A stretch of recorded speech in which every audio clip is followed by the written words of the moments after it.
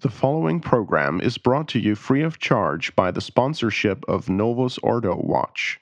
See for yourself that the Church of the Second Vatican Council is not in fact the Catholic Church of the ages.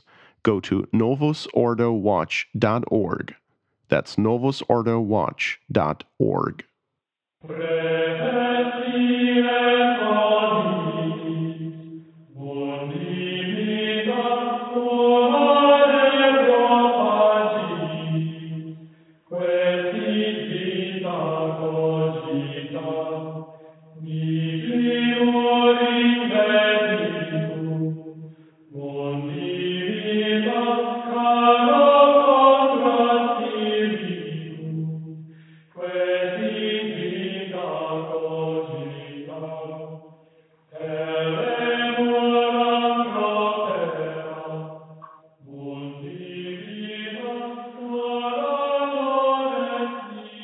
Welcome, ladies and gentlemen, to Pastoralia on the Restoration Radio Network.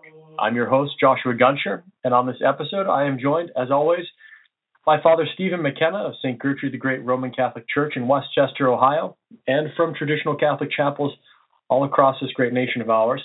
I'm also joined, in a unique exception to my guest scheduling, by Justin Soter. I'm glad to have both of them here today. Nice to have both of you here. Oh, it's good to be here. Thank you, Joshua. Thank you, Joshua. On this episode of Pastoralia, we're going to be moving back in time. Our last two episodes dealt with Catholic child rearing. And in fact, we're kind of dovetailing into last month's flagship show on the single life. And in this episode of Pastoralia, we're going to sort of begin to complete our set here, and we're going to talk about courtship and Catholic dating. Father Justin, we are picking a point in the life of a Catholic individual. I really think we're going to be approaching this from the male perspective, not only because there are three men on the line here, but also because a lot of courtship is really ultimately directed by the male. And we're going to be talking about that too. Really, to get started in talking about courtship, I think it's probably most important to understand what the purpose of courtship is. The world has its own ideas of what courtship is, and despite the potentially differing use of terms, let's try to understand what the Catholic concept of courtship is, Father. Well, Catholic courtship, or in courtship in general, the purpose of the end that the courtship aims towards is that of marriage, the sacrament of matrimony, and that is really the only purpose that it exists. Now, we don't necessarily want someone just jumping into and marrying somebody that they don't even know, because that could pose all sorts of different types of problems. But so there's this time of where two people are mutually interested in each other, looking towards that end of marriage, and they spend that time getting to know each other a little better and to see that if there are prospects for the future as something that they could join into that institution of marriage together in. And with that, it differs a lot from the modern concept, I guess you would say, of courtship, or what's really can be considered dating, as a contrast that contrary term there. I mean, in a way, Catholics during courtship are dating because they might go on a date, but in reality, the modern concept of dating is kind of, if you will, more viewed as you're going to date a whole bunch of people with no real end in mind other than just finding a way to express different carnal feelings towards another individual, rather than actually looking specifically to that purpose of marriage. And then if you happen to find someone that you might, accidentally find somebody that you might want to marry, then okay, well, now I'll settle down with this person. But it's after the long string of interests that are part of the field, I guess you could say. Father, the difference between the world's concept of dating and a Catholic concept of marriage seems to be this, that when you're courting, you're intending a marriage to be the natural result of courtship, and that unless something perhaps gets in the way of that, that's going to be the direction you're tending, that the marriage is a foregone conclusion unless and until something goes wrong where perhaps this is not a good choice. Whereas the world seems to say the presumption is against the marriage, and unless something convinces you otherwise, there's no intention there. Is that a fair distinction? I'd say so. Yes, maybe not that that the marriage is necessarily a foregone conclusion from it, but it's definitely the mindset of the couple, that they're looking to that specific end. They're looking for someone whom they want to marry in their life. It's not just because so-and-so is pretty or because there's some sort of carnal interest or desire in that way, but it's because you've had conversations, you've met each other perhaps before, and realized that you have common interests and you get along well, and it could potentially become something that is marriage. And now I will look into that a little bit deeper of a level by entering into a courtship. Whereas, modern dating is kind of I guess you could say from a guy's point, like a pretty girl walks by and you kind of say, well, let's see what she's like, and with no real aim at it at all towards like this person is someone I could see myself potentially marrying. Let's explore that possibility in a deeper. It's more of a shot in the dark, and if I go through 50 girlfriends, then it's no big deal according to the world, because I'm just kind of, it's like walking through the car lot. I'm just testing out a bunch of different cars. So, Father, let me jump in here for just a second. You've laid out my question here is this. We take a look at courting and we say, okay, so I want to get married, and that automatically opens up the permissions, so to speak, taking interest in someone and courting them. But what are the prerequisites for someone in the age and maturity and responsibility before they can jump in to say, well, okay, I'm going to actively pursue finding someone with the object of marriage in mind? We kind of touched on this in the show that you and I did last month on the single life, such as job, the ability to provide and whatnot. What would you encompass as saying, okay, these things need to be in place before a young man begins, or even a young woman begins thinking about marriage? Well, that's an excellent question, Justin, and it stands to be made that this is actually in part tied in with that first question about the difference between the modern world of dating and Catholic courtship, is that a man or a woman shouldn't enter into courtship until they are in a place in their life that they feel that they would be ready to move forward towards marriage, that someone has, from a man's perspective, that they have a job and that they could provide for a family and are working towards settling down. For instance, like they're not moving around constantly all over the country or the world for something. You wouldn't want someone who necessarily is a soldier that is constantly traveling all over the world to be saying, I'm going to find myself a wife and then be gone for these huge spans of time all the way. That's not ideal towards that. Also, that they would have a place or are working on having a place that they could be living on their own and be able to, when they get married, to have someone living there. And also a maturity level.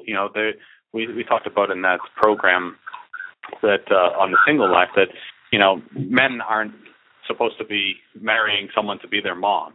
They're not. They're marrying someone to be their wife. And yes, while they'll take care of many of the same domestic duties, a man should be able to perform whatever tasks may be.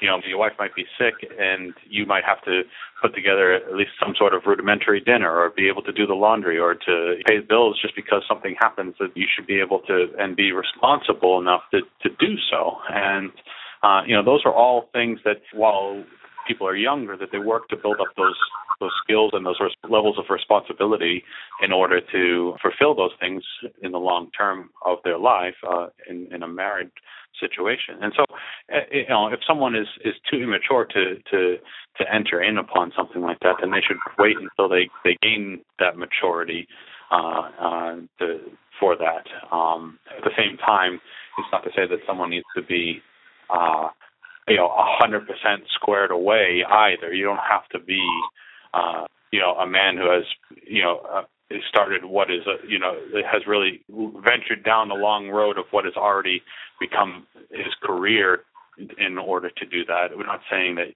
you have to be, 10 years into a 30-year career before you get married. That's too far in the opposite direction as well.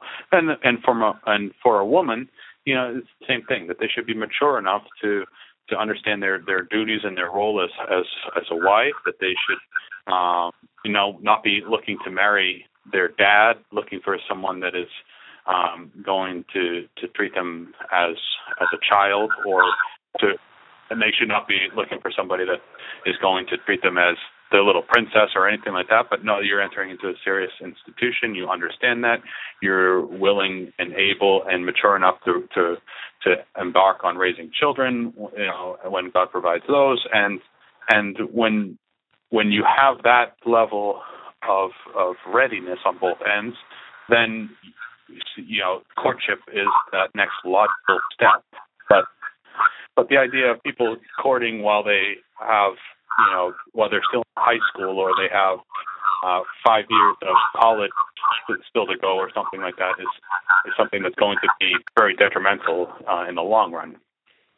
Well, Father, let me also say, I think you provided a good point of clarification there about, we're not saying that someone has to be involved in a career.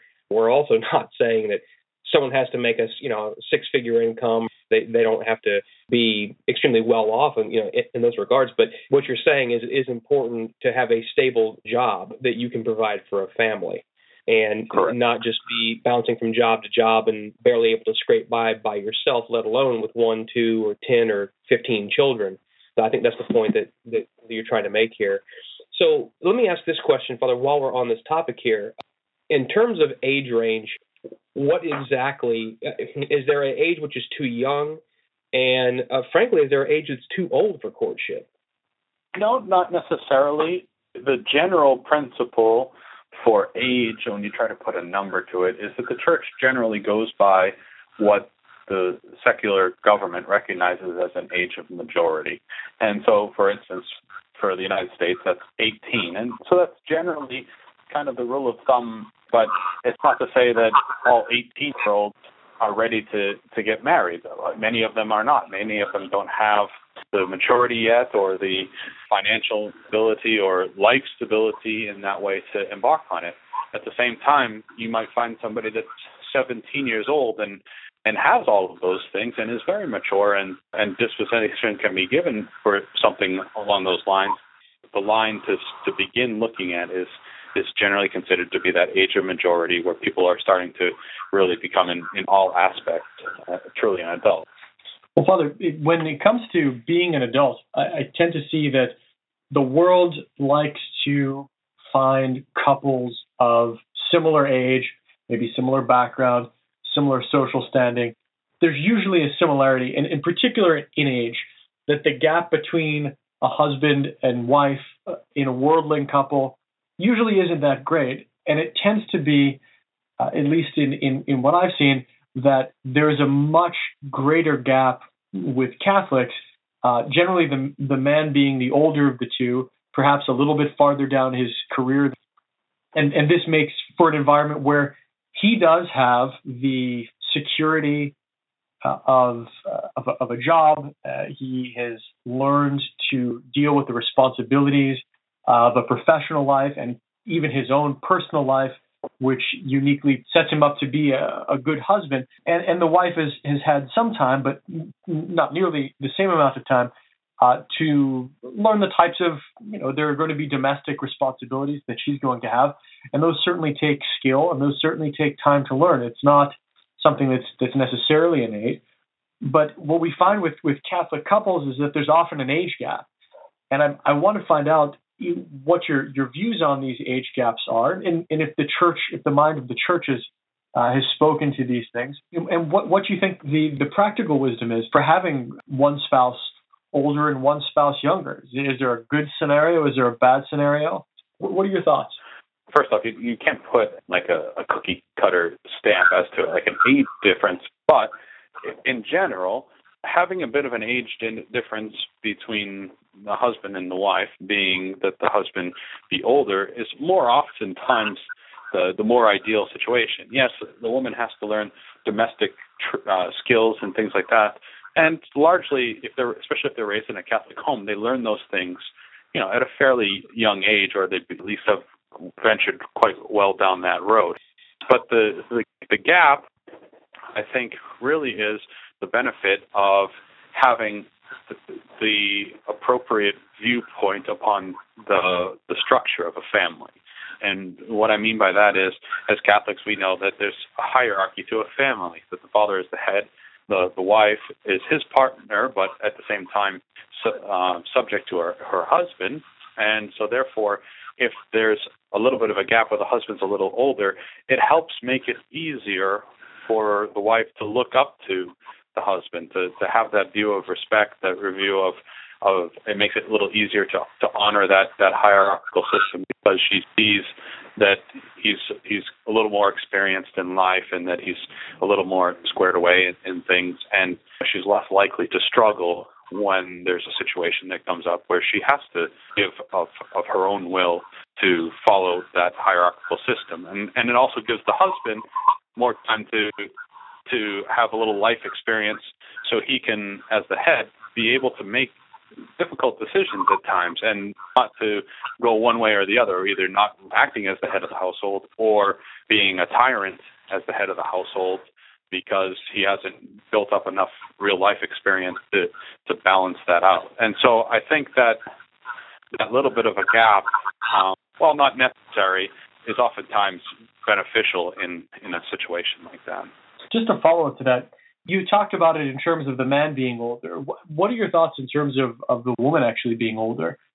There's nothing inherently wrong about it, but at the same time, especially when the couple is a young couple, it makes it a little more difficult in that way, because now you have a woman who has more life experience and is going to be perhaps a little set in her ways and unwilling to all of a sudden become if you have a woman that has been living on her own for 10 years and now has to all of a sudden listen to somebody else at times, that's going to be a difficult change and adjustment to undergo. And also that from the husband's standpoint, that he may not be somebody that has enough experience to run the household, but more so just from natural inclination, I think, is where any kind of difficulty may arise from that, is that a wife will have to fight against her own natural inclination to think, I'm older than he is, perhaps I know better, or and I don't have to listen to what he told me, or and the husband has to fight against himself to not be intimidated by the fact that I should really rely on her experience. She's older than I am, and not embrace his own role. But like I said, sometimes it can work. And especially as couples get older, if it's someone who doesn't get married until later, that age difference as you get older, it becomes less and less of a real sticking point anymore. And so if someone is 30 and the woman is 30 years old and the husband's 28 years old, or then it's not as big of a deal as if the woman was 20 and the husband's 18, because they've both had enough time to kind of grow up. Father, is there an age that's too old? I mean, like, is there an expiration on when a man and woman can actually court, or is that pretty open? like a best if used by date stamp that would have to be put on for. No, there isn't. Ideally, with most situations, you'd want, especially for a woman, you'd want somebody that could still be within childbearing years. However, it's not necessarily the case. It's if a couple is older and they get married, then there's nothing against it. And in fact, it happens quite often, more so in instances where you have a woman that's a widow and a husband that's a widower. They at times will find someone else in their life to marry again, and there's nothing standing in the way of that. And it's also the realization that companionship and care is part of the married life, and also the helping each other against concupiscence and stuff like that. That doesn't necessarily always go away, and so it's better that they are allowed to get married. But obviously, in the ideal structure, someone that is young enough that they can raise a family and do those things, but there's no expiration date on people, and as long as they're alive. If they've died, then it's kind of like fruit going bad, I guess. But it's well, let's. I was thinking about something that I read this morning that I won't bring up about marriage, posthumous marriage in France, but that's another story. There's so looking at this, we've laid out the purpose of courtship, and we've talked about age and what the responsibilities, particularly of the man, are when he goes out hunting, if you will. Something that I think is lost on a lot of Catholics today, and I remember hearing this in a sermon several years ago, and it might have been from Bishop Dolan, or it might have been from Father Cicada, or it might have been from Bishop Samore, and I can't remember who it was because I've heard so many sermons, but it was about this concept that courtship is a near occasion of sin. Yet it's a necessary near occasion of sin because man has a natural right to marry. And if you've been in the Catholic world for any period of time, you've certainly heard sermons about avoiding near occasions of sin. But all of a sudden, we move into the realm of courtship, and that gate is sort of opened a little bit where you can walk through it. And there's a lot of responsibilities that come with walking through that gate purely for the sake of courtship itself. That you have to look at what you're doing, and there's a lot of things that are required of you. It certainly requires the practice of virtue. And can you talk a little bit about this near occasion of sin in courtship itself, but also as it relates to people who are courting at various ages? How does this differ from someone who's, say, 20 years old versus someone who, say, is 35 or 40 years old? When we talk of near occasion of sin and the avoidance of near occasion of sin, we have to differentiate between necessary and unnecessary occasions of sin. So, for instance, from a totally different approach to it, someone finds themselves every time they look at a political website that they get angry, and it stirs up that frustration that they are constantly having to battle against. Well, you could say that's an unnecessary occasion of sin. If you're constantly getting angry at something like that, you don't have to be reading that stuff, and it's better to just avoid it. However, if you were, say, a police officer, and you had to read about a case file for someone that was a perpetrator against youth in some sort of way, and you know that stuff makes you angry, but at the same time, you have a job where you have to pursue after such a person, you need to know what they are and who they are and what they've done. And so therefore that occasion of sin where to become angry all of a sudden becomes a necessary occasion of sin rather than an unnecessary occasion of sin. So the same thing goes with marriage. We don't want to be leading ourselves into occasions of sin with, from a male perspective, being alone with women because that's automatically just an occasion of sin that does not have to be there. If we can't be careless about that, we can't just say, well, I'm just going to spend all this alone time with these different girls because I think that I'm strong to always resist that temptation. That's not necessary. But when you're talking courtship, well, there's an end in mind that you can only reach by spending time with that other person. And so it becomes a necessary occasion because you need to know who that person is before you end up actually entering into a lifelong marriage with them. So you've transferred it into something that can be allowable to do because it's now taken on a role of necessity. So when it comes to courtship, yes, it's necessary to put ourselves in that occasion, but we have to do our part to take all the safeguards that we can. We have to fortify ourselves with prayer. It's always recommended that any couple that are courting, that if they're going to spend time together, they should say prayers together beforehand, before going out on some sort of date. That way, that they're mutually praying that they are protected to remain pure in their courtship. It's always recommended, for instance, to say the rosary.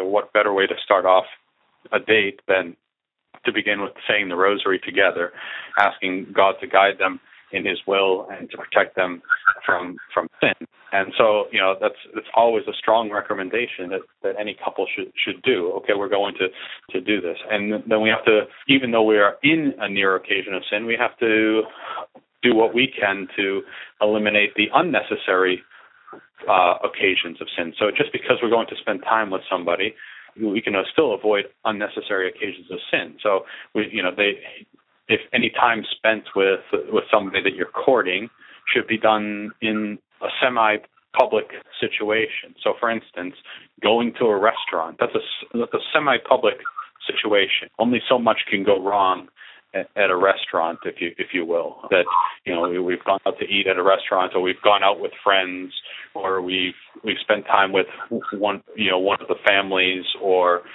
whatever it may be. It's kind of if it's out in the light, then there's less chance of falling into sin in that way because we've cut it off, and we're noticeable to those around us. And there's less temptation for that. And so with the flip side of that being avoiding the times where you're truly alone. Any Catholic couple courting should not be spending time sitting in the car alone, talking and just sitting outside and talking in the car, or they shouldn't be spending time just in each other's house or apartment alone in any kind of way, because that's just going to open up the door for real bad temptation to violate purity that don't have to be there. We have to safeguard ourselves. We have to realize that no matter how strong that we think we are, we're still weak. And I think that overall, the younger someone is in a courtship, the stronger those temptations will be. It's not that say that someone who's 35 years old won't necessarily be tempted into sin, but they also have a little bit more life experience to say, I'm not going to just fall into the first temptation that comes my way. But it doesn't mean that they're excused from guarding themselves against that possibility. I think the greatest thing is that when people start to think that they're stronger than they are, or I'm not going to be tempted in this situation, even though in common estimation from an objective point of view, it could be a tempting position. We should never pretend that we're stronger than we are. So it seems, Father, that the woman that one might decide to pursue in a courtship would be one who manifests this type of virtue. I mean, I suppose that's part of the aspect of the courtship is not just, well, what have I learned about this person, but also how this person actually treats the courtship. And like you're saying, this necessary practice of virtue is something which is to be looked for. But what else are we to value in a potential mate? I mean, the question may seem somewhat obvious, but it's very easy to name the first couple of things on the list, and then it starts to get a little murky. How are we to value some of these things which we might point to a worldly dating situation and say, well, that's what the worldlings want, but what am I as a Catholic supposed to be looking for?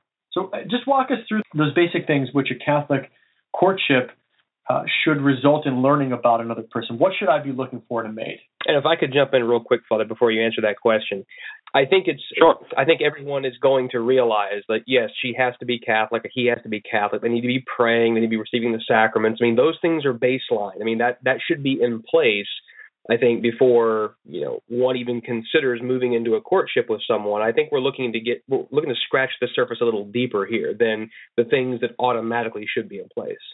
Right. Though not always necessarily taken for granted, it is something that at least in some base level people understand that, okay, well, so-and-so should be a Catholic. If you can't see eye to eye on the faith, then it's going to open up the door for major problems in the future. Talk to anybody who is part of a mixed marriage, anybody. Even if you might have people that are 80 and 75 years old that have been married for 50 years, and they are in a mixed marriage. You ask them; they might love each other deeply, but if the Catholic of that mixed marriage cares about the faith, they will tell you that there are many, many times in their marriage where hardships have arrived, even if the non-Catholic is the best of intentions of allowing the Catholic to continue practicing the faith and raise their kids as Catholic. It's bound to happen. It's always even if it's at this basis level of just the kids wonder why one does it and one does not. It's always going to be some points of contention along the line that don't have to be there. And so the idea of a mixed marriage, that should not be our focus. We shouldn't be going, I should just marry a Protestant, or I should marry someone who, is a really kind of a lapsed Catholic or something like that. But to expound upon that, we should also have before us that point that not only should they be Catholic, but we should be looking for somebody who's a good Catholic. We should set our standards to be someone that is going to help me in my own faith, because that's part of that. A husband and a wife should be working together to bring each other up, to constantly help each other to improve in the faith, to practice it more perfectly, to grow in grace together. It's a sacrament. It's based around the imposition of sacramental graces and the building up of actual graces. And the main purpose of it is for each other and your children to all get to heaven. That's what the Institute's there for.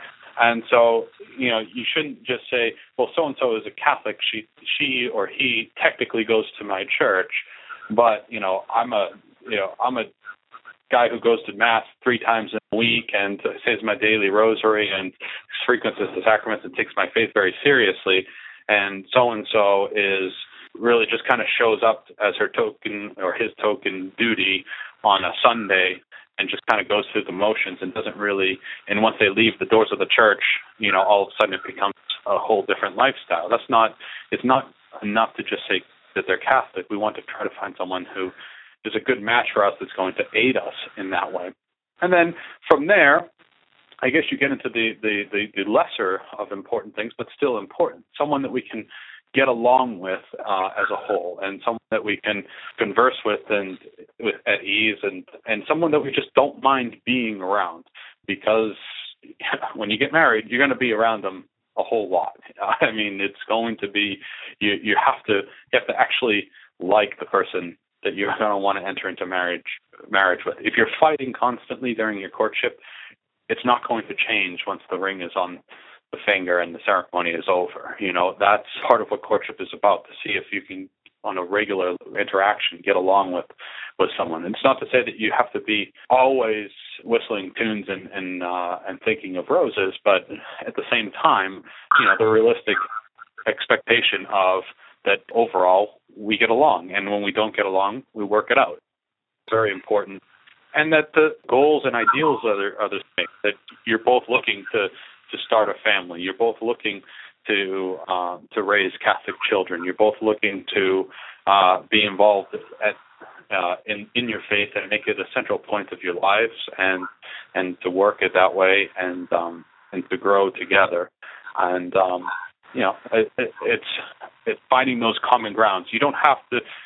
You don't necessarily need someone to be a carbon copy of yourself in the opposite gender, but you just need somebody that overall you, on the primary points of importance of life, that you guys see eye to eye on, and that you are willing to be around each other that way. This is something that I have seen, and it goes back to your point of what we would call settling. And it's usually speaking, it's the woman who will say, he's a nice guy, he has many good natural qualities. No, he's not a Catholic, but he's just the nicest man I've ever met in my life, and I'm going to pray for his conversion, and he's agreed to let the children be raised Catholic. Why is it that we see this time and time again? I mean, I have been, and I'm certainly not going to drop any names, but I mean, I've been to several chapels, and you hear about mixed marriages all the time, where for some reason Catholics aren't marrying one another, but you'll have someone who may have been raised in a traditional Catholic family. They were given all the opportunities to understand their faith and to understand the importance of certain things which must be in place in a marriage, and yet they go out and they marry someone who's an agnostic or someone who's a Protestant. Why is it that the women seem to do this? That there's this settling, that I'm just going to do this because I want to be married? And what advice would you give to our ladies, and they're single and they might be tempted to this? My advice, I guess, doesn't really go for just the ladies, because I've also seen it happen with men too, that they get frustrated and they kind of throw their hands up and are willing to settle as well. But so in general is that it's worth the wait. It's tempting. That's like the nice guy, the quote unquote nice guy, is that low hanging fruit that's there. That is, it really looks easy to grab at. I've been trying for years to find a suitable spouse, and I finally found someone that, I don't see eye to eye on the faith and things like that, but overall they seem like a general, decent person. But that's not a long-term approach to it. That's not a long-term. That's not seeing in the bigger picture of it. And you might even be able to get along together yourselves, but then you add kids into the equation. You're opening the door for the question that's going to come to you 10 years down the line from your son or daughter, like, why do I have to go if dad doesn't go or mom doesn't go to church? Or why do I have to pray? They don't pray. Or dad's a good guy. Is he going to hell? Why is our religion so negative in the approach to good people like that? And you're going to cause weaknesses in their own faith just because of the fact, and they could be the nicest of people, but it's going to open that door for that true weakness to creep in, and that is what's going to cause big problems in the future. And so my advice on that is don't despair. I mean, whether someone gets married at 20 or 30 or 40, or perhaps not even at all, but saves their soul, is far more important than someone who settles and then is unhappy, or at the very least really puts themselves in spiritual danger, or their children in spiritual danger. You have to look at the big picture. You have to look at what's most important. And there's nothing more important than serving God and saving your soul. And that can be done in many ways. And someone may be called to marriage, and yes, sometimes it's hard to find a suitable spouse, but it doesn't mean that person's not out there, and you just have to be patient. Sometimes our prayers, it's the persevering prayer that is answered. God wants to sometimes see that we're going to always be true to Him first above all else, and wants us to persevere in our present trials and desires, than to jump at the first thing that as an opportunity that we see. Yes, it does. And I would say one more thing, particularly to the young ladies that might be listening to this, and I'm sure, Father, you've seen this case as well, but the cases that I have seen, and I know a handful of them, that this type of a situation was carried out. They were married, and before the marriage, it was the typical, he's interested in the faith, or yes, he's going to go to Mass with me and whatnot, and they get married, and then without fail, she's sitting in the pew on Sunday by herself. And you might see him show up at Christmas and Easter, or whenever the guilty conscience starts to burn a little bit and he just wants her to settle down and be quiet and quit talking about this whole faith issue, and he'll show up. But other than that, she's on her own. And now it's important to understand that, just like you said, Father, I mean, you're bringing children into the world whose souls you're going to be held accountable for. And that creates a very nasty situation. The reason I brought this up was because it is so prevalent. I mean, it seems to happen nearly everywhere. People just think this is all right, and I just want to get married. You and I were talking about this a while back, just in a private conversation. Just said, look, one of the questions I asked myself in certain courtships was, will this person ultimately help me get to heaven? I mean, are they going to be an aid to my salvation or not? And I think that's you said that a few minutes ago, and that's certainly something that we have to keep in mind. And I don't see how that would be possible in a mixed marriage where your spouse is at best indifferent to the faith. Right. Yeah, it's true. And, it's not to say that people who are in mixed marriages are, obviously they're not hopeless causes, of course, but you make that hill much harder to climb. And there are so many pieces to that are working against you that it's a much harder battle to fight. And it's a much harder battle to have your children fight that. And, it takes, it's hard enough to make a good Catholic marriage work well, and to be a means of grace and sanctity, even more so when only one half of that equation is working. To be fair, I've seen people who have converted before they've gotten married and gone through the marriage classes and end up being extremely strong Catholics. It's not to say that someone who is can't be sincere in converting to the faith and do so and become a good Catholic spouse in that way, and sometimes marriages start out that way, but that shouldn't be our goal. Our goal shouldn't be go out there and find a Protestant and try to convert them to the faith while we're courting. It should be I should try to find someone who's a good Catholic, and because it's much more common that is going to be more successful than I'm going to try to grab somebody and get them to become Catholic, especially after marriage, and so that's that's why for us when people who are going through conversion classes, catechism classes, convert to the faith, and they're doing so because they had met Susie Q or John Smith or something, and they're Catholic, and they said, "Want you to be a Catholic before we marry."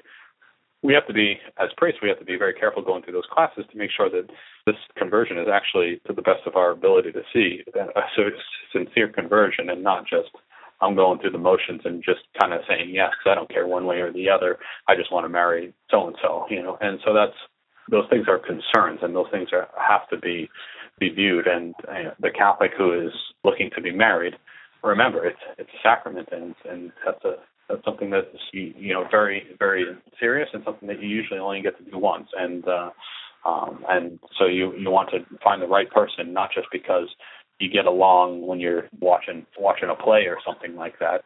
That you get along because not only naturally speaking, but supernaturally speaking, you see eye to eye. Father, I've got a follow-up question for you, but first I want to remind our listeners that you're listening to Pastoralia on the Restoration Radio Network. I'm Joshua Guncher, and I'm joined today by Father Stephen McKenna and also by Mr. Justin Soter, and today we've been discussing Catholic courtship. We want to remind you that Pastoralia is a production of the Restoration Radio Network. All rights are reserved, and any duplication without explicit written permission is forbidden, though permission can usually be very easily obtained by writing to mail, MAIL, at truerestoration.org. Father, just to follow up on that last comment, Justin had mentioned the issue of mixed marriage, where a courting couple overlooks the necessities of what may become a Catholic marriage, that baseline. You have the faith in common. You are marrying someone of your own religion. That bare bones, fundamental bedrock that while it doesn't guarantee a happy marriage, not having it may guarantee an unhappy marriage.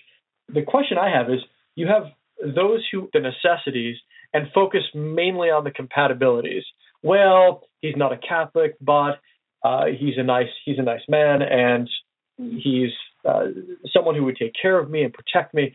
All of the natural virtues, but perhaps none of the supernatural. Let me flip it around for a moment. Since we're talking about needing an aid to one's salvation, is it possible for it to be dangerous if you just are focused on the bare bones necessities, but not on the compatibilities? In other words, is the floor enough? Just because the supernatural outweighs the natural doesn't mean we can't. Doesn't mean we should just ignore the natural aspects to it, because a large part of a marriage is based on the natural aspect of it as well, and they work hand in hand. Just like my soul and my body are not separated in this life. Same thing with my marriage. I can't just be able to see eye to eye on the matters of the faith with somebody, but I also have to be able to understand and respect and be compatible with someone as a human being as well, because that's very important. Like I said, mentioned briefly earlier before, if people are constantly fighting in a matter of courtship and not getting along, I mean, that's not going to spell happy marriage down the line. And those natural struggles will turn into supernatural ones, because then there'll be temptations that will arise because of that. There'll be temptations towards anger. There'll be temptations towards despair. There'll be temptations towards infidelity. Any number of those things arises from an unsatisfactory marriage on the natural means. It's it's a whole package. It's it's something that you have to realize going into that.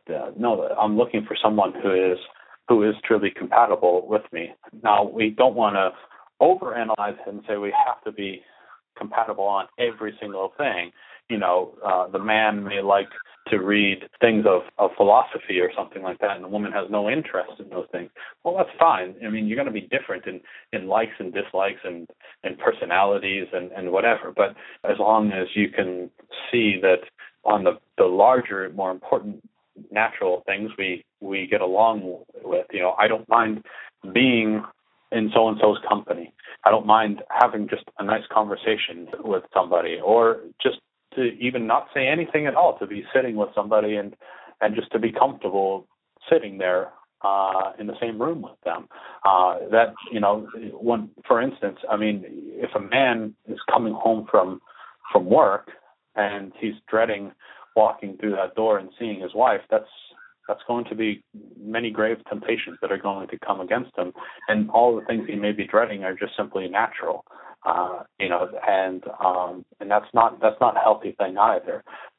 It's a husband should look forward to coming home and seeing his wife and spending time with her on a whole. He should look forward to those times when he gets to sit and just talk with his wife, and or vice versa. The wife can't be sitting there thinking, oh, he's going to be home any minute now, and now I'm going to have to spend the rest of the evening with him. She has to look forward to. I'm looking forward to when my husband comes home and I get to spend time with him, or maybe he'll have a couple of days off from work and we'll just get to spend some quality time together. Those things are, those things have to be there. Those things, once again, going back to the children, it's so important for children to see that not only are their parents in a spiritual relationship, but also in a loving relationship, that they actually really care for each other and love each other, and that's their model of what a marriage is, and that's because not only do they see in the relationship of two people, but they also see that in that the relationship of a full picture of a happy life united with God and His church.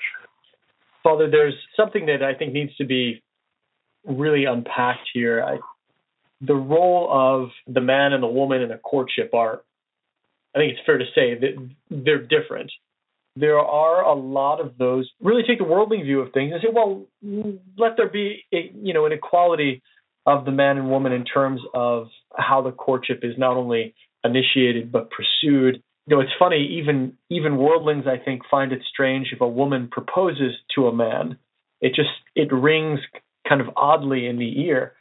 But when it comes to Catholic courtship, let's talk about what the job of the man is, because I think the job of a Catholic man in a Catholic courtship has been really diluted and beaten down, as it were, by the world in terms of his responsibility. What is the responsibility of the man in the courtship? I mean, what are his jobs? How does he proceed in a Catholic courtship? Does he sit passively? What are we supposed to expect? If a woman is supposed to expect of a Catholic man, and what should a Catholic man expect of himself in terms of initiating a courtship? Well, I think that's important. I mean, we have to remember, first off, that the world that we see around us is very quickly going down the road of role reversal. That women are acting more and more like men, and in turn, men are acting more and more like women. That they're weaker, that they're kind of wimpy about it, or they're looking for a woman to be assertive, to make that first move, and they don't want to be decisive in anything, and that's far from it. You have to remember, courtship is looking for a Catholic spouse, and in that, inherently so, that those roles need to be apparent in courtship as well as in marriage, because a woman is going to be looking for someone who can be a good husband and be a good father. And if you don't let those attributes of yourself, that willingness to lead, that willingness to embrace your role as man, to be out there, then either a woman is not going to want to necessarily be in a marriage with somebody, or they're going to at least not have that respect that is necessary for a wife to have to her husband, because, or at least tempted against that, because of the fact that she doesn't see that those qualities, those manly qualities, coming out. A Catholic male should be the one to initiate. He should be the one to say, would you, I'm interested. I think we get along pretty well. We're both good Catholics. I'm looking to perhaps be married. I think you are as well. Would you like to pursue this further? And it takes that little bit of a gut check from a man, but that's part of that manly virtue. I've seen times where a possible situation of courtship has been missed simply because the woman was waiting for the guy to say something and he never did. And it shouldn't be their place to impose that. So therefore, they just let it go away. And who knows what the possibilities for such a situation would have been if the man had for lack of a better term, manned up and done the hard thing of actually putting himself out there, putting himself at a little bit of risk, at least like a comfort level and feelings wise at risk by making that first initial asking of it. And then from there, also with that comes the part where if you're actually in a courtship, well, it's behooving upon a man to act manly in that way. I don't mean to go walking around and like sticking out your chest and grunting like an ape or something like that. But and you don't have to be going around trying to prove that you can lift more weight or grow a beard faster or something. I mean manliness in the actual character, and that a man, to be manly is not just to be the one to necessarily ask or to be assertive, but also to be a gentleman. That's the flip side of that, is that men have to realize that they need to be gentlemanly. And just because women's lib tells us that we shouldn't hold open doors or pull out chairs doesn't mean that we shouldn't hold open doors and pull out chairs. No, we have to realize that those virtues are very important, and that we have to be the one to act, care for somebody, and if need be to stand up for somebody, and it's not that we're going to go out there and get into fights, but a woman will feel secure knowing that a man is looking after and caring for her in those little things, that if a bigger thing came along, he would still be there to stand by her and to stand up for her in that way too. So those manly virtues, they have to come out. A woman is not looking for another lady with a beard to date, looking for a man, So that's it's a man. He has to embrace his manly character, and that's very important. And by doing so, you'll make it a lot easier for your prospective spouse to not only appreciate that, but also to look up to you in that respectful way, as it's just naturally they're going to be drawn to follow you as a husband. So, Father, the situation now is that we've decided we're not chumming the water. We're flying the flag. We're nailing our colors to the mast. We're ready to go in, to play the game, and we've found somebody who seems not only to meet the requirements of necessity, but also compatibility. And we've put this person in our sights. The question is a purely practical one. This is not a spiritual question. How formal does this have to be? I mean, the dialogue that one could come up with for an initial encounter between people could be absolutely excruciating to hear. I'm feeling embarrassed almost thinking about it. And I wonder, how is it that you're supposed to make this inclination known? I mean, you said before, you make it known that you're looking to court somebody. Does it have to be with all of the formalities of the sale of a piece of property? I mean, is this something which can be done in a more casual way, where you're aware what the other person's intentions are? You have the same intentions. You both know that. Is it necessary to make it so formalistic? No, and I think to box ourselves in that way would be to do an injustice to the idea of courtship as a whole, because of the fact that, I mean, what is courtship? Like we talked about before, it's piercing the veil. It's getting to know somebody. You can't get to know somebody without that initial conversation of just talking and letting these things come out organically, if you will, as you get to know somebody a little bit and you talk more and you become comfortable in talking to each other, then yeah, it can just come out more easily and more comfortably for both involved. If you kind of just knock on the proverbial door, if you will, and say, and you're like, I'm looking to marry. It looks like you're single and you're looking to marry. What do you say we explore this a little deeper? Then it's kind of like the door-to-door salesman.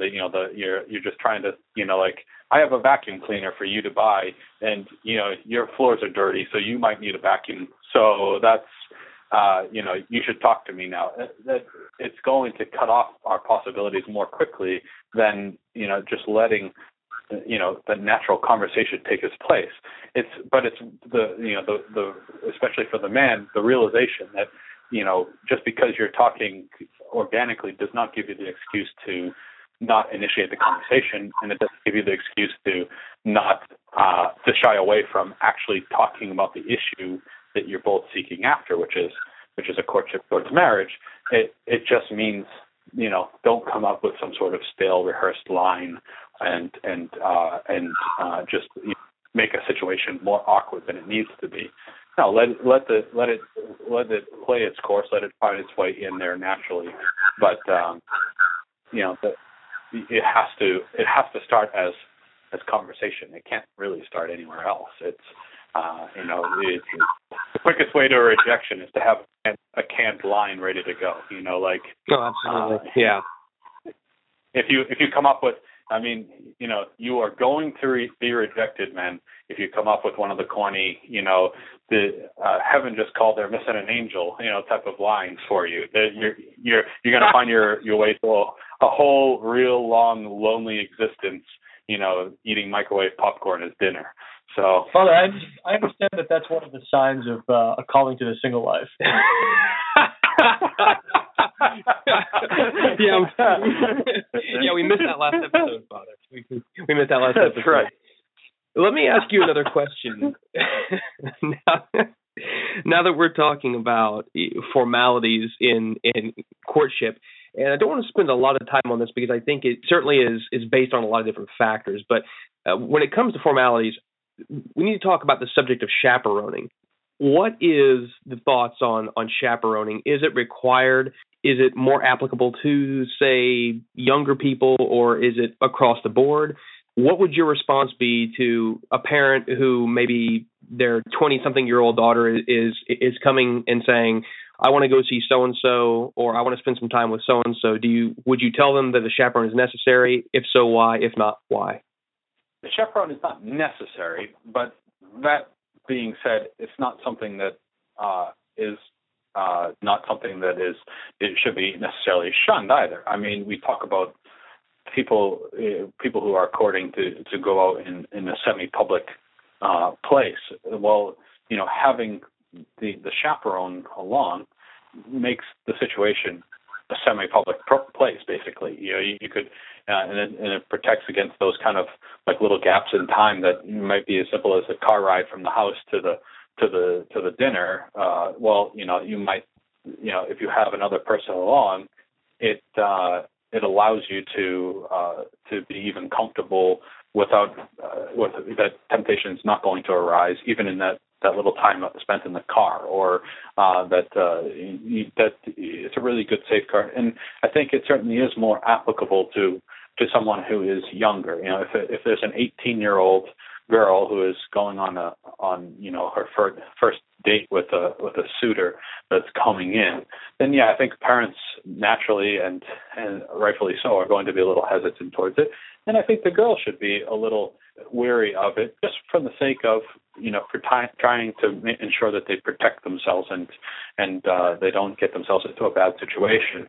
And so that way, a chaperone is a great idea, and it's best if you can get a chaperone that's that is similar in age and that will make the situation not an overly awkward situation. Or if you could get, what's even better is if you could do it as a double date type of situation. Then you're really making it more of an organic situation. You're getting to do these things, and you're sharing it amongst friends, and it makes it a much safer environment. That being said, is it absolutely necessary? I don't think you can say that, and especially as people get older, someone who's 30 years old and is going to start courting someone is going to have to dig through his Rolodex of married friends to find someone to ride along with him. And at that point, at some point you have to be able to rely on your own virtue and your own protections against the temptations of sin. And if you do those things that we talked about at the beginning of the show, where you're praying together, you're minimizing any kind of a real alone time, and you're making sure that you're in semi-public places and things like that, then I think you can you go a long way in preventing those temptations from really arising in that regard. So, is a chaperone necessary? No. Is it ill-advised? No. I think the ground lies somewhere in the middle there. That having other people around is always a good idea in general. That when you're able to do something like that, certainly works in favor. Father, we're getting towards the end of the show, but there were a couple of other issues that we wanted to make sure we covered before we wrapped up this episode. I know that there's no firm time on the calendar where you start a courtship and then it ends in marriage. If there's a bounded period of time. There's no minimum, there's no maximum. But in terms of the length of a courtship, what is usually recommended? I mean, you're dealing with couples who are courting. I imagine you marry people, and or at least you witness the marriages. What's the wisdom of the church in terms of your experience in the length of a courtship? Well, I think the wisdom of the church is that a courtship needs to be long enough where you can get to know somebody, that you know that what you're entering into before you get married. But it's not something where you know everything. You don't have to know every single detail about that person. You look at modern dating, and you see people like, oh, we've been dating for 5 years. Well, that's a long, drawn-out time where you've just constantly been putting yourself in occasion of sin and temptation in that regard. That courtship, as we talked about from the outset, is just that. You're in an occasion of sin there. It's a necessary one. It's one that if you're going to be married, it's unavoidable. But you also don't want to linger too long in that occasion. And so we have to realize that that when we get to a point where it seems, we really are, we've been going at this for a few months, and we're really seem to be very compatible. I can see myself spending my life with so and so, and they can see themselves spending their life with me.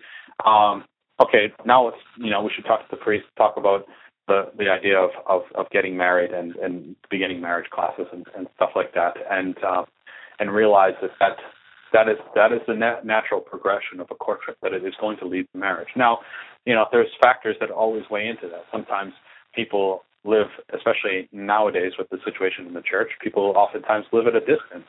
And it might take a little bit longer to get to know somebody when you can only talk to them occasionally, and you might get to see them once or twice in the year or something along those lines. Well, it might take a little longer to really get to know somebody than somebody who is from the same parish that you live in.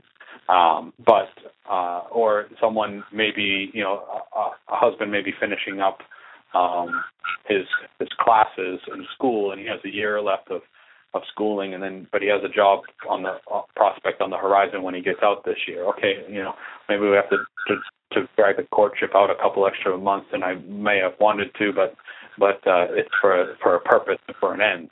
But the endless courtship, the long-lasting courtship, that just opens us up for and those unnecessary length of time in that occasion of sin. and if we're not careful, can really make it difficult to resist that occasion. Father, so we know that a courtship can't go on indefinitely, but would you venture a rule of thumb, considering all of the other practical circumstances, which could make it longer or shorter? Like a rule of thumb time frame? A rule of thumb time no. Frame. Yeah, no, I wouldn't be comfortable saying that, just because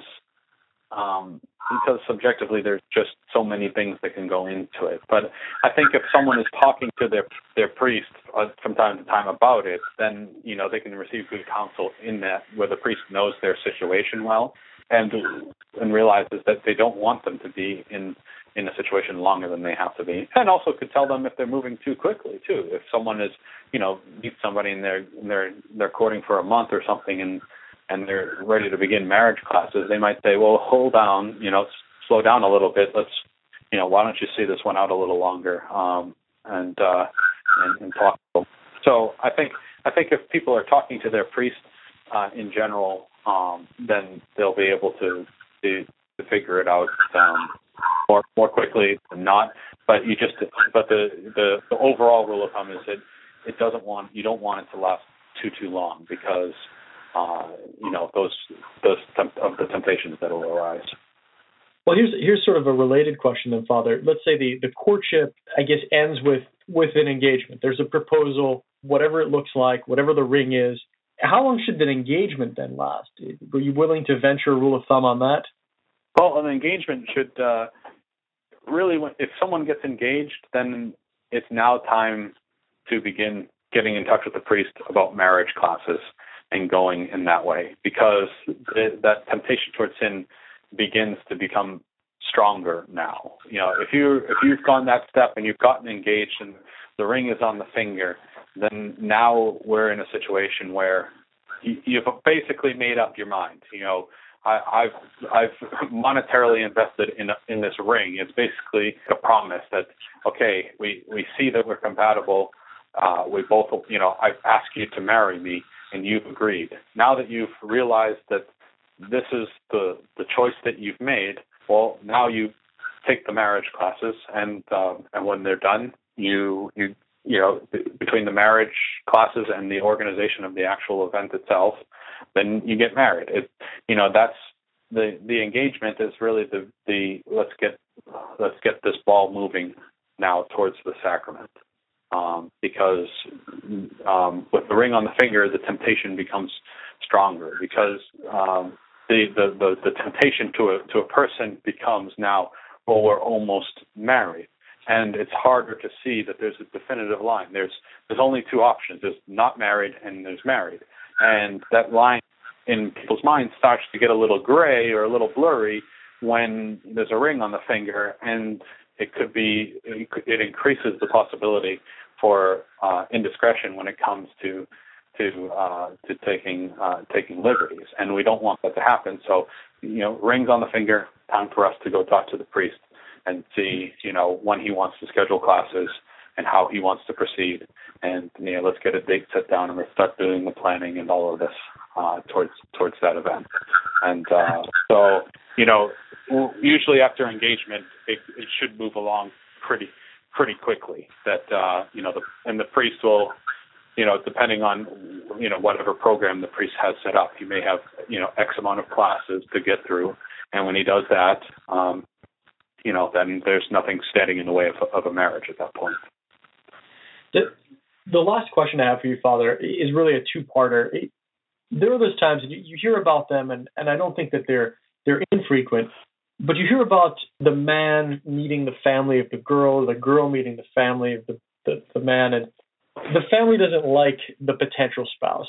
It's either the family doesn't like you, or maybe even it's you don't particularly care for the family. You like, the woman likes the man, or the man likes the woman, but doesn't particularly care for the family. First question is, do we need to be concerned that we're marrying not just the person, but the person's family, as the world's wisdom seems to say? And then the second question is, well, what if the family doesn't like you and says, well, we don't want to have anything to do with this person. We're not going to let you marry. Okay. Well, to the first part, I'm getting married to, and I don't like this person's family for whatever reason, any myriad of reasons that could be, that it should be the sole deciding factor towards something, especially if that spouse is recognizes that there's a point of conflict there. That if the potential spouse recognizes that and is willing to work with that in a way of putting a little distance there so it isn't such a hardship, then there's nothing standing in the way there, because part of it is that you're not always going to get along with, you're not marrying their family, you're marrying that person. Yes, you're going to have to deal with that family. Yes, you're going to have to be part of, in a way, part of that family, but it's at the same time it allows for the opportunity of the practice of charity and of kindness in that way. You have to put yourself out there at times. You might be going over the in-laws' house and you really don't like the family, but you're going over there for Thanksgiving, or you're going over there just to visit or something like that. Well, now is the time that you put on your smiling face and you say very kind things and you act very charitably and you make that sacrifice for your spouse. And so I don't think that should stand in the way, that I don't necessarily get along with so-and-so's family all that well, because, that we're not going to get along with lots of people we meet in the world. It doesn't mean we can always just run away from them. If you go to work and you have to deal with people at work that you really don't get along with, it doesn't mean you just start quitting jobs left and right because you're not best friends with everybody at work. No, you exercise the virtue of charity and you push through and you do what you have to do. On the flip side of it, if the family doesn't like the potential spouse, then the person whose son or daughter that is, needs to hesitate and listen to what their parents have to say. They should not just dismiss it because they think that they're in love and they think they really like Johnny or Susie. But they should realize, in general, parents oftentimes have wise insight and they might have general and real concerns towards somebody, and they should listen to it, and they should listen to it with that advice with a level of gravity and a level of open-mindedness towards it, because their parents might be seeing something that they're not, especially when they're younger.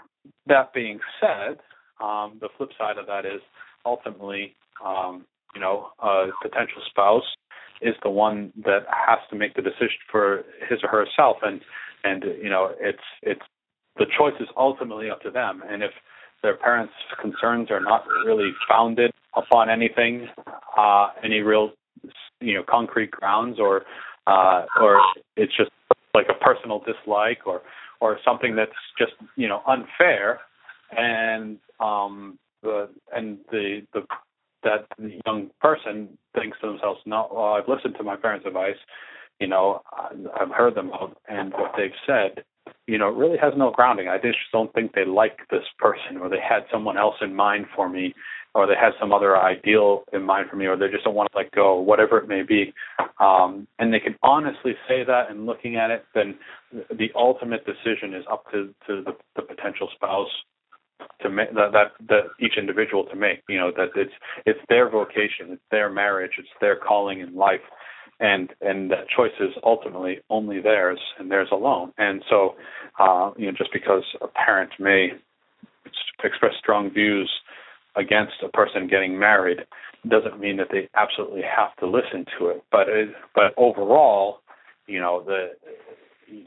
more times than not, parents don't raise concerns without actual reason. But if they do, which occasions when it has happened, that shouldn't necessarily deter someone from making that hard choice against their own family, and to realize that this is their future spouse, because they're not, they're getting married, they're marrying their spouse, they're looking to create a new family with new obligations, and it's a calling in life from God. It's just the same as if a parent tries to stand in the way of someone becoming a religious or a priest because they don't like that vocation for so-and-so. If they feel called to that vocation, then it's their choice alone to make, not the choice of the parents to make. Well, same thing with the potential spouse. It's ultimately it comes down to the choice of the individual, not according to the family. But I don't want young listeners to just throw their parents' advice to the wind and run off recklessly with Joe Schmo in the motorcycle gang because I don't have to listen to my parents now. No, they should really listen to their parents' advice, but sometimes they're human beings. Sometimes they can be wrong, and if it's a clear situation like that, then they have to realize that they do have to make the decision on their own.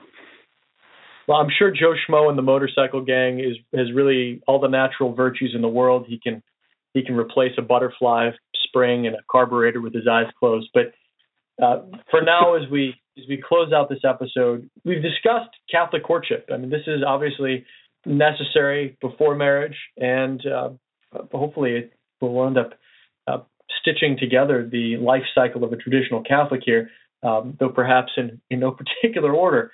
I want to thank Father McKenna for joining us, also Justin Soter. I want to thank you for your time and being with us on this episode. Father, before we turn things over to the music, I wanted to find out if you had any other final comments, brief comments, just to close out the episode.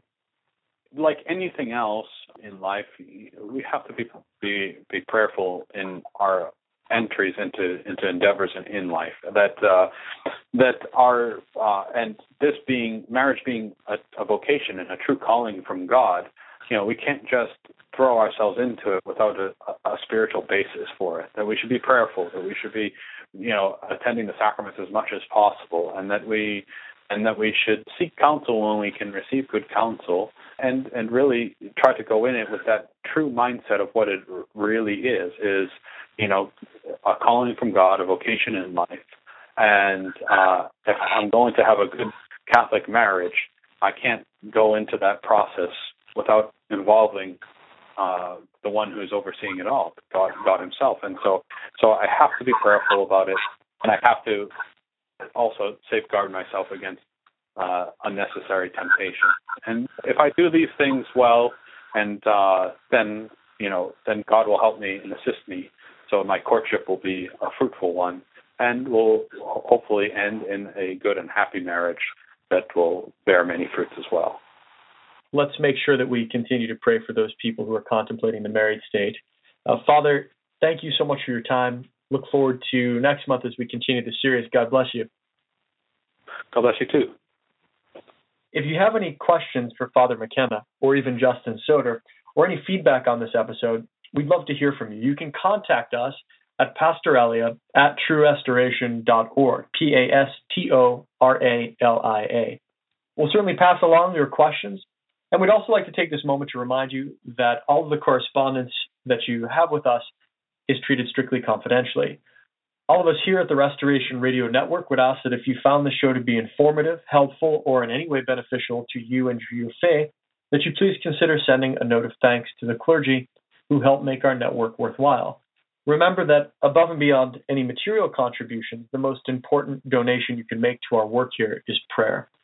Please think of offering a Mass, a Rosary, or even a simple Ave for our work the next time you pray. For the Restoration, I'm Joshua Guncher. May God bless you.